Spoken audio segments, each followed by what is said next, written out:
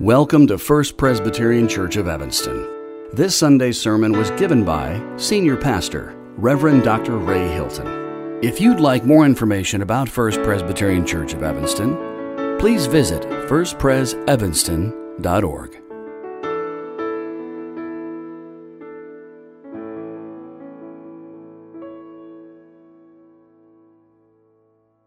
Our scripture reading today is from the Gospel according to Matthew chapter 6, verses 19 through 34 in the New Testament section of our Red Bibles on page 6. Please join me in a prayer for illumination. Lord, open our hearts and minds by the power of your Holy Spirit, that as the scriptures are read and your word is proclaimed, we may hear with joy what you say to us today. Amen. Matthew 6, verse 19. Jesus said, "Do not store up for yourselves treasures on earth, where moth and rust consume and where thieves break in and steal. But store up yourselves treasures in heaven, where neither moth nor rust consumes, and where thieves do not break in and steal.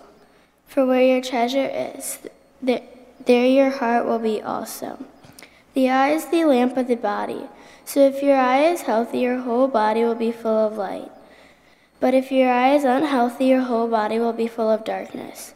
If then the light in you is darkness, how great is the darkness? No one can serve two masters, for a slave will either hate the one and love the other, or be devoted to the one and despise the other. You cannot serve God and wealth. Therefore I tell you, do not worry about your life, what you will eat or what you will drink, or about your body, what you will wear. Is not life more than food, and the body more than clothing?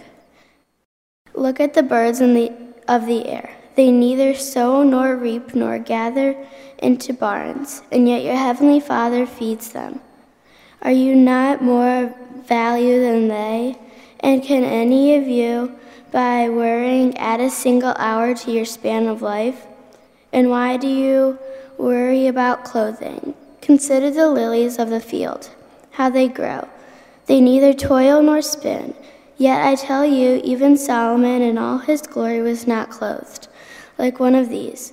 But if God so clothes the grass of the field, which is alive today and tomorrow is thrown into the oven, he will not much more clothe you of little faith. Therefore do not worry, saying, what will we eat, or what will we drink, or what will we wear? For it is the Gentiles who strive for all these things. And indeed your heavenly Father knows that you need all these things. But strive first for the kingdom of God and his righteousness, and all these things will be given to you as well. So do not worry about tomorrow, for tomorrow will bring worries of its own. Today's trouble is enough for today. This is the word of the Lord.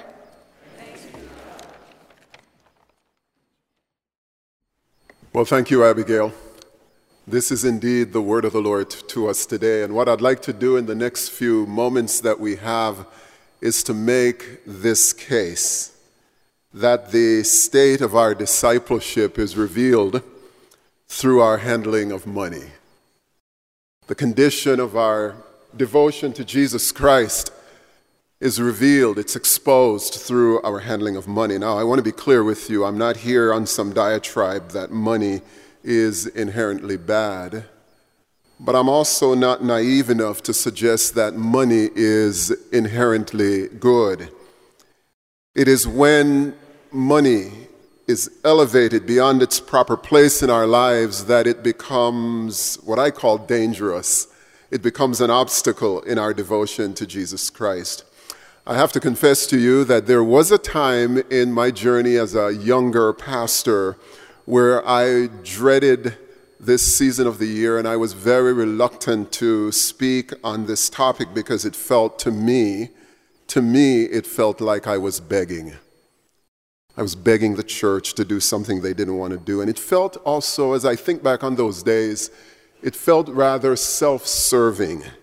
as if I was angling for my own job security. And then one day, many, many years ago, I read a sermon by the late professor at Gordon Conwell Theological Seminary, Haddon Robinson. And he said this in his message. He said, for every verse in the Bible that tells us the benefits of wealth, there are 10 that tell us the dangers of wealth. And it dawned on me back then that failing to teach and speak about the interplay between money and discipleship, money and devotion to God, was really a dereliction of my calling as a pastor. And I now believe this with all my heart, that if we are to make disciples, then money must never and can never be separated from discipleship. And this could be the reason why Jesus, when you read the Gospels, Jesus had more to say about money than he said about eternal damnation or hell. Jesus said in Matthew 6:21, and we've heard this several times already this morning, for where your treasure is, and that's a beautiful verse, it's a provocative verse, where your treasure is, there your heart will be also. And so what we treasure and what we value is where we invest our time. I don't think anyone here would disagree with me on that. What's important to us is what we put ourselves in. And so not long ago, one of my clergy friends was asked this question, what's the hardest thing about being a pastor? And surprisingly, what this friend of mine told me, his answer to that person was, it's getting people to understand the gospel. And he said, here's why. Most of us think Christianity is a religion and that Jesus is just an ethical guide. And he said to this person, few understand grace or what it actually means to be a Christian. And so you've heard the formula before, and it may be a bit trite, but I'll say it again. Religion says, if I obey, then God will love me and God will accept me. And so supposedly within the framework of religion, it's all about what I do and what we do. The gospel, though, says, I am loved and I am accepted, and therefore I wish to obey. Huge difference. And so on this Stewardship Sunday, where many of us will bring our pledges and our tithes and our offerings in support of the mission and the vision of this church, I, as your pastor, I want your giving to be gospel-centered. Give because God first gave to you. Give because you understand the generosity of grace through the cross.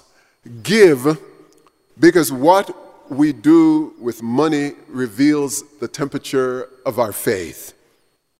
So let's just very briefly look at this text and what it means to follow Jesus. First of all, Matthew 6, as you all know, is this wonderful part of the Sermon on the Mount. And in the sermon, I don't believe Jesus is rejecting money. Jesus is rejecting the subtle ways. Would you agree with me on that? Jesus is not rejecting money. Jesus is rejecting the subtle ways that money can control the follower of Jesus. Jesus then, I think in this text, reveals three choices that disciples must make. Three choices that we can make to disrupt. And I love that word, disrupt the ways money controls, money limits our devotion to Jesus and his kingdom. And here's the first one. I think Jesus is saying, if you're going to disrupt the beguiling power of money in your life, treasure the heavenly more than the earthly. And if, again, you know me, I'm going to ask you to open your Bibles. Don't trust me, read the scriptures. Look at verse 19. Jesus says, don't store up treasures here on earth where moths eat them and rust destroys them and where thieves break in and steal. Instead, store your treasures in heaven where moths and rust cannot destroy and thieves cannot break in and steal. And that's the choice we have to make, right? At the center, I think, of every soul, there is something that we all treasure. There is something that I find extremely valuable. In fact, if my house were to catch fire right now, there is something in my house that is so important that I would risk fire and danger to make sure that that treasure is with me as I exit the burning home. What does it mean to treasure something? We all have something that we treasure. It is the conviction that a certain thing or a certain person can fill our hearts with beauty and the value of it. I mean, that's really what it comes down to. To treasure something is to say, if I have this thing, if I just could get this thing, everything is worth it. And I'm wondering this morning, are you honest enough to tell yourself, you know what, Pastor, I do have something that I treasure on that scale.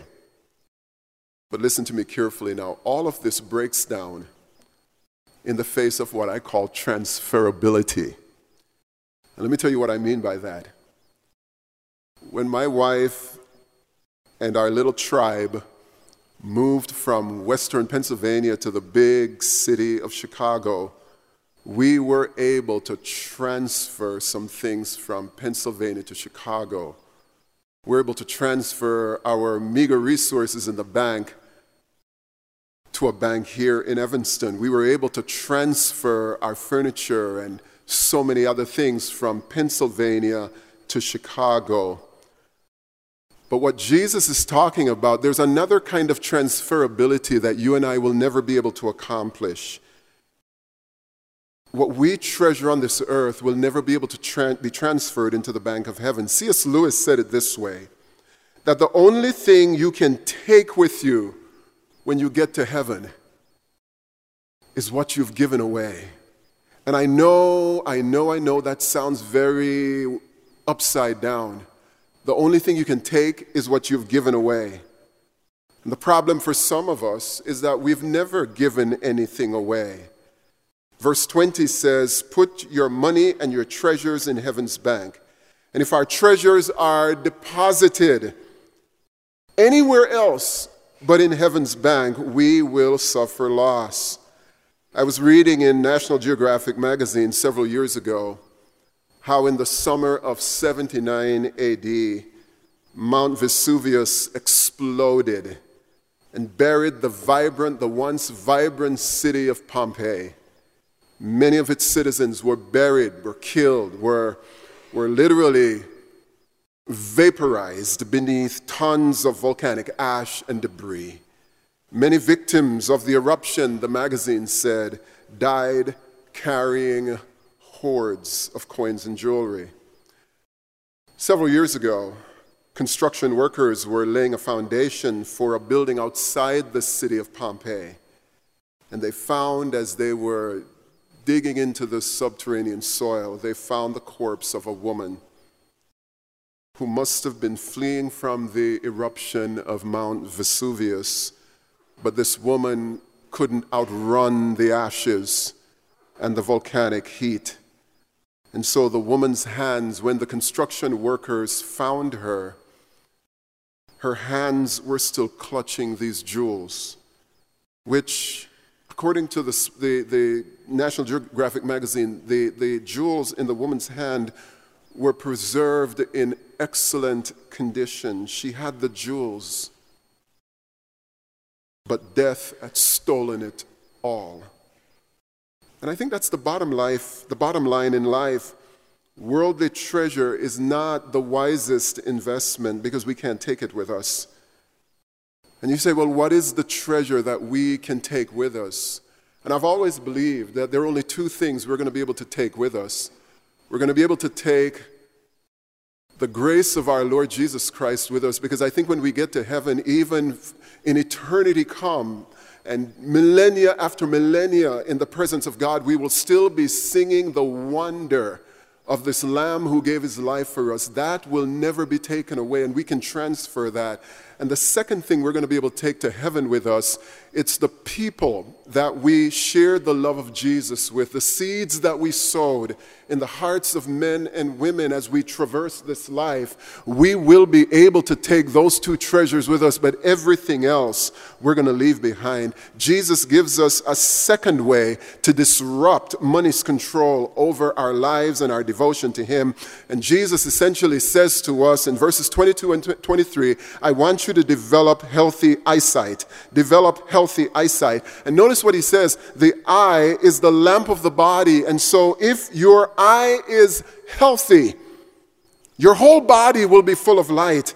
But if your eye is unhealthy, your whole body will be full of darkness. And I've just been asking the question over and over again as I've been thinking about this, why does Jesus place this what I call a cryptic statement about the eyes right after talking about money and the heart? Inquiring minds want to know. Being able to see is critical to everything. Imagine trying to drive a car with poor eyesight. Our eyesight must meet a certain standard for driving. It must be possible to read the signs ahead. It must be possible to see that pedestrian crossing the street. It must be possible in our peripheral vision to see what is going on, to detect the dangers around us, a car that might be overtaking us to the left or even nowadays to the right.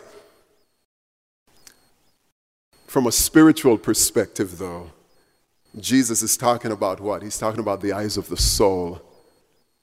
The eyes of the soul. That's where we run into problems with this world. Without spiritual insight, we fail to see how easily deceived we are with money. Without 20/20 spiritual vision, we equate money with security. We use money for approval. We use money for control. We use money to say, look at me. I've got 7 figures in the bank. Look how important I am.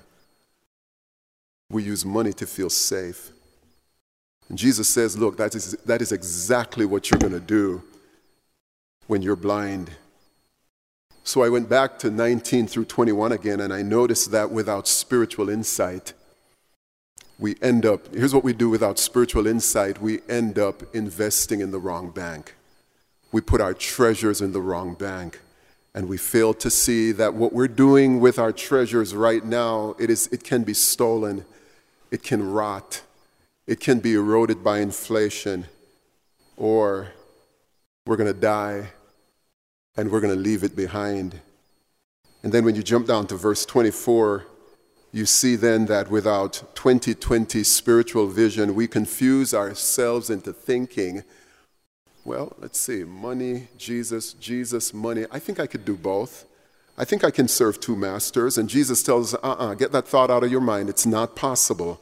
We can't serve God and serve money, because here's what's going to happen. We have to declare our allegiance. And we're going to either love one and hate the other, or we're going to hate one and love the other. And we must make a choice. But in order to do that, we need to develop that healthy spiritual eyesight. Many Christians today lack that kind of discernment when it comes to money. We just join the rest of the culture. And we use money to buy stuff that we don't need, with money that we really don't have, to impress people who really don't like us and we don't like them. Unhealthy eyes when it comes to money. Here's a final way I think Jesus is helping us today to disrupt the power of money to control us and to limit our devotion. Jesus says the best way to live is to invest not in the earthly bank but in the heavenly bank, because you can only take 2 things with you.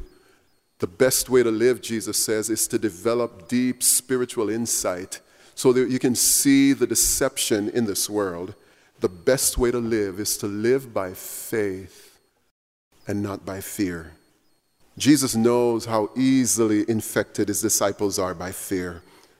And the question I want to ask you, and I ask myself many times, is what keeps us from trusting God with our treasures? And maybe one of the things I struggle with sometimes is, well, if I give, I don't know if God's going to provide. What happens if I give and I find out that I don't have enough? And this is why Jesus said, and if you have your Bibles again open, if you just look with me at verses 25 through 30, I know Abigail read it and you heard it, but just look at it one more time. This is why Jesus said, therefore I tell you. He knows how prone we are to fear, and that's why Jesus says to us, do not worry about your life, what you will eat, what you will drink, or about your body, what you will wear. Is not life more than food, and the body more than clothing? Look at the birds of the air. They neither sow nor reap nor gather into barns, and yet your heavenly Father feeds them. Are you not much more value than they?